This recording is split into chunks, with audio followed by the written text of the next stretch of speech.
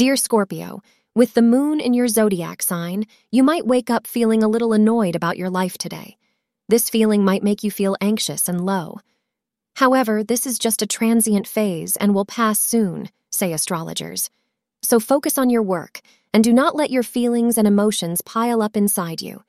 Sharing them with your family and close friends will be good for you. Your favorable time for the day is between 1 p.m. and 2:30 p.m.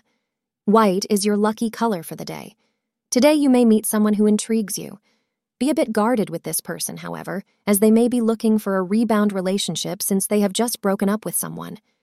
You can feel free to get to know them, but do not enter into anything serious with anyone new today. Take your time. Make sure you don't get into anything that would be meaningless from the outset. Thank you for being part of today's horoscope forecast.